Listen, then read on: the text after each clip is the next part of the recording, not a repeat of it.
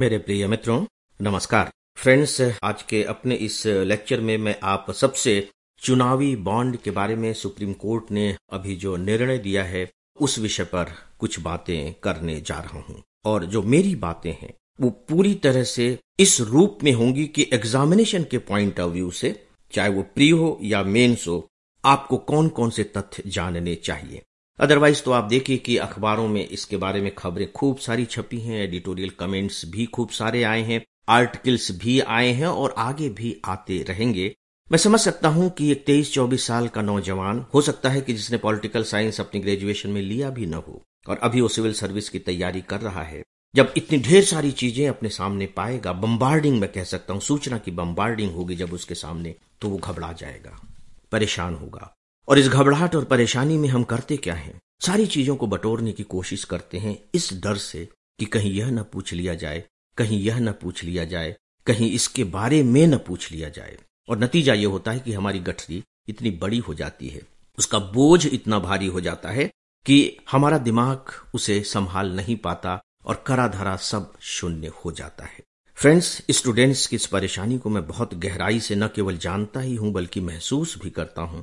और खासकर इसी कमी को दूर करने के लिए मैं इस तरह का कार्यक्रम आप सबके सामने लेकर आया हूं। हमारा AFEIS इस बारे में इसी धारणा को लेकर काम कर रहा है।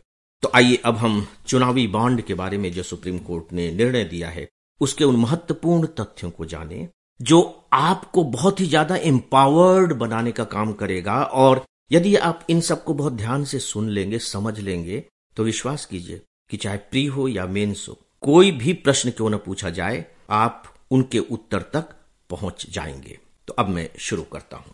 दोस्तों, जो सुप्रीम कोर्ट ने जो बात कही है उसके दो आधार हैं कि ये जो चुनावी बॉन्ड हैं ये असंवैधानिक है। याद रखिए, असंवैधानिक हैं। असंवैधानिक कहने का मतलब है कि संविधान के विरुद्ध है। अवैधानिक शब्द का उन्होंने इस्तेमाल नहीं किया है कि कानूनी रूप से गलत है, नॉट, संविधान के रूप से ही गलत है। यानी कि जो संविधान की आत्मा है, हमारे संविधान में जो प्रोविजंस किए गए हैं उनका उल्लंघन है।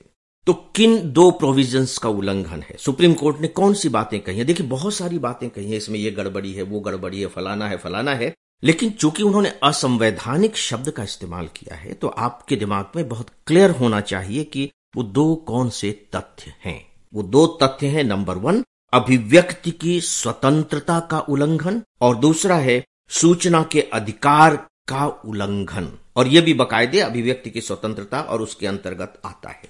तो दो तथ्य हुए, अभिव्यक्ति की स्वतंत्रता और सूचना के अधिकार जैसे संवैधानिक अधिकारों का उल्लंघन है। राइट, असंवैधानिक है, यानी कि जो चुनावी बॉन्ड है वो असंवैधानिक है।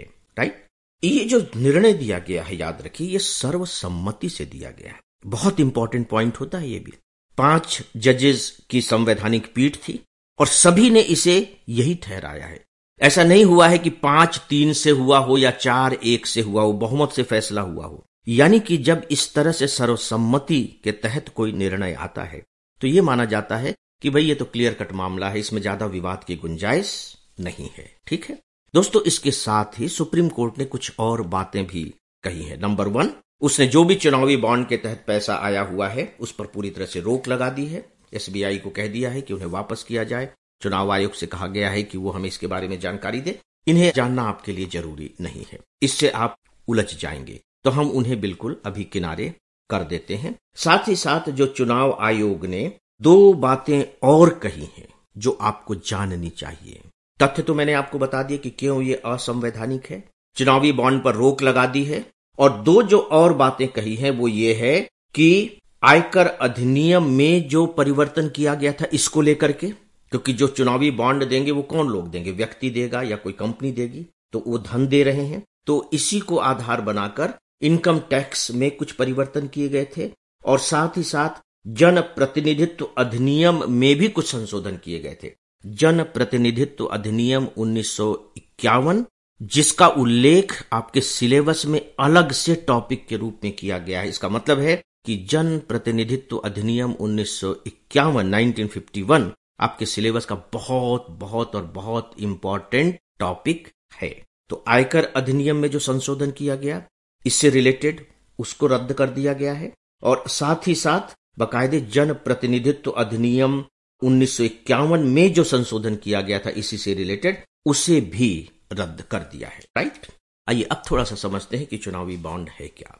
इसको इसलिए जानना जरूरी है ताकि आप जो प्रश्न पूछे जाएंगे, चाहे प्री हो मेंस हो, उनके उत्तर देने के लायक बन सके। राइट, लायक बन सके। तो वे तथ्य कौन से हैं? तो दोस्तों, चुनावी बॉन्ड के बारे में जब आप अखबारों में पढ़ रहे होंगे तो कभी आपको 2017 पढ़ने को मिलेगा, कभी 2018 पढ़ने को मिलेगा। इसे क्लियर कर लीजिए। 2017 में केंद्र सरकार ने बाकायदे इलेक्टोरल बॉन्ड स्कीम को फाइनेंस बिल के जरिए संसद में पेश किया।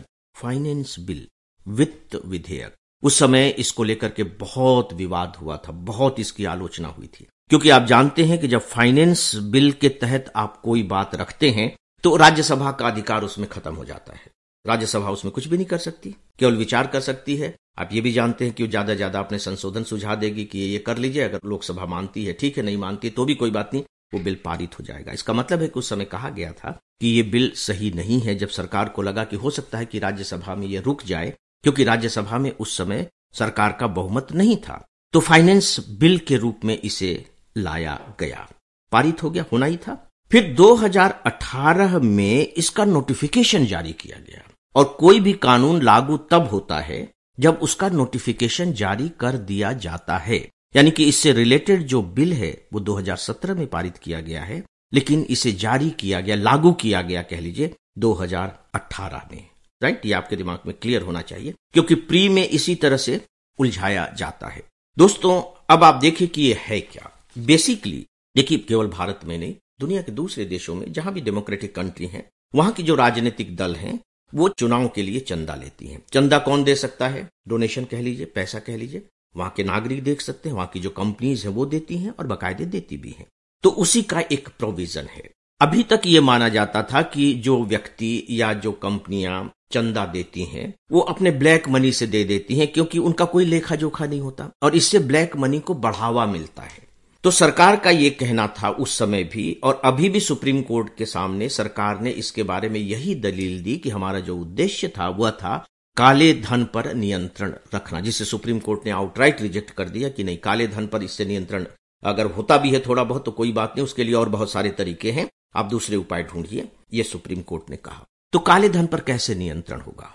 क्या प्रोविजन था? प्रोविजन ये था कि कोई भी व्यक्ति या कोई भी कंपनी चुनावी बॉन्ड खरीद सकती है, या बेसिकली यूं कह लीजिए कि वह वित्तीय तरीका है, मैं पारिभाषिक रूप में बता रहा हूं, चुनावी बॉन्ड वह वित्तीय तरीका है जिसके माध्यम से कोई भी व्यक्ति या कंपनी राजनीतिक दलों को चंदा दे सकती है। बस सिंपल सा है। दोस्तों, अब इस बॉन्ड के साथ मुश्किल यह है कि ये बॉन्ड आपको जैसे बैंक से खरीदने पड़ेंगे। याद रखिए कि स्टेट बैंक ऑफ इंडिया से ही आप ये बॉन्ड खरीदते हैं, और इस बॉन्ड में जो खरीदने की राशि है वो 1,000 रुपए से शुरू होती है और 10 गुना होती चली जाती। 1,000, फिर 10,000 के होंगे, फिर पता लगा कि 1 लाख का होगा, फिर पता लगा 10 लाख का होगा, फिर पता लगा 1 करोड़ का होगा। 10-10 गुना बढ़ता जा रहा है। आप स्टेट बैंक में जाएंगे और कहेंगे कि मुझे ये बॉन्ड दे दीजिए 10 लाख रुपए का, तो 10 लाख रुपए का वो बॉन्ड दे देंगे आपको। खरीद लिया आपने। तो अब जो खरीद रहा है उसका नाम नहीं हो रहा है, बैंक को इससे कोई मतलब नहीं है कि आप खरीद रहे हैं, तो स्वामित्व की जानकारी नहीं दर्ज की गई है, और अब जिसके पास ये बॉन्ड होगा वो इसका मालिक माना जाएगा। राइट। लेकिन इन बॉन्ड के साथ एक विशेषता ये थी कि ये कैश में नहीं खरीदे जा सकते। ऐसा नहीं कि आप जाएं कैश पेमेंट करिए और खरीद लें। इसको खरीदने के लिए आपको बकायदे KYC फॉर्म जमा करना होता है। अब ये इसकी व्यवस्था है। राइट। मेरी समझ से यहां तक बातें आपकी समझ में आ गई होंगी। दोस्तों, अब ये बॉन्ड ले कौन सकता है? खरीद तो आप भी सकते हैं, कोई भी खरीद सकता है, 1,000 से लेकर के 1 करोड़ रुपए तक के बॉन्ड। अब ये मिल किसको सकते हैं, ये भी आपको जानना चाहिए, तभी आप एनालिसिस कर पाएंगे।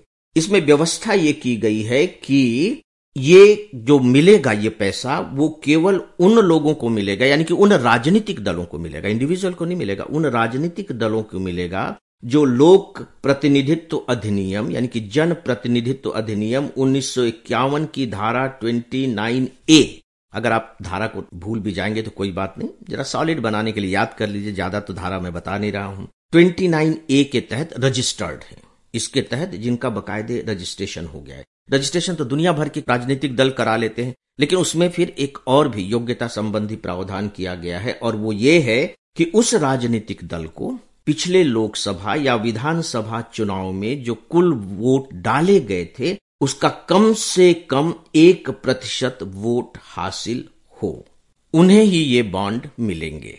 राइट? जो बॉन्ड जिसने खरीदा है और जो देना चाहता है वो बकायदे उसमें पार्टी का नाम मेंशन करता है कि ये इस पार्टी को दिया जाए। दोस्तों, अब अंत में जो एक और पॉइंट है जो आपको जानना चाहिए वो ये है कि बकायदे सुप्रीम कोर्ट के एक जस्टिस ने ये बात कही भी कि ये देखा जा रहा है कि अधिकांश चंदा उन राजनीतिक दलों को मिला है, ध्यान से सुनिएगा, अधिकांश चंदा उन राजनीतिक दलों को मिला है जो केंद्र और राज्यों में सत्ता में हैं, यानी कि जो पार्टियां पावर में हैं उन्हें ही अधिकांश चंदा मिला है। आप समझ सकते हैं कि जो देने वाले लोग हैं इन्हें ही चंदा क्यों दे रहे हैं। मतलब जो कंपनी वगैरह होती हैं, आप मान करके चलिए, मतलब ये कल्पना की जाती है और इसको लेकर के आलोचना भी होती है कि वो एक तरीके से इन्वेस्टमेंट कर रहे हैं, इसके बदले में वो सरकार से कुछ फायदा लेंगे, सरकार की नीतियों को प्रभावित करने की कोशिश करेंगे अगर वो बहुत बड़े लोग हैं। इसी में जो सेकेंड इंपॉर्टेंट पॉइंट है वो ये है कि 94% जो धन मिला है, 94% वो 1 करोड़ रुपए मूल्य वर्ग के चुनावी बॉन्ड से मिला है। 94%, 1 करोड़ 1 करोड़ 1 करोड़ 94%। इसका मतलब है कि जो बड़े लोग हैं वो सबसे ज्यादा चंदा दे रहे हैं, 1-1 करोड़ रुपए के दे रहे हैं। आप 100 करोड़ देना चाहते हैं तो 1-1 करोड़ के 100 बॉन्ड खरीद लीजिए। इसका मतलब है कि जो आम व्यक्ति है वो चंदा देने में उतना विश्वास नहीं रख रहा है, तो ये बड़े लोग इतना चंदा क्यों दे रहे हैं? तो इस तरह के कुछ प्रश्न इसको लेकर के उठ रहे हैं। राइट? तो दोस्तों, ये मैंने आपको कुछ तथ्य बता दिए हैं। प्लीज आप इसे 2-3-4 बार सुने, देखेंगे कि इस टॉपिक पर आपकी कितनी अच्छी पकड़ हो जाएगी। तो अब इस विषय पर बस इतना ही। न्यूज़पेपर की क्लिपिंग्स आप सबको प्रोवाइड कर रहा हूं। ईमेल लिखने वाले सभी मित्रों को धन्यवाद देता हूं, और इसी में से एक दोस्त है महेंद्र चावड़ा, जोधपुर राजस्थान से। महेंद्र जी, आपका बहुत बहुत आभार, और इसी के साथ ही अब आज के इस डेली ऑडियो लेक्चर को समाप्त करता हूं। नमस्कार।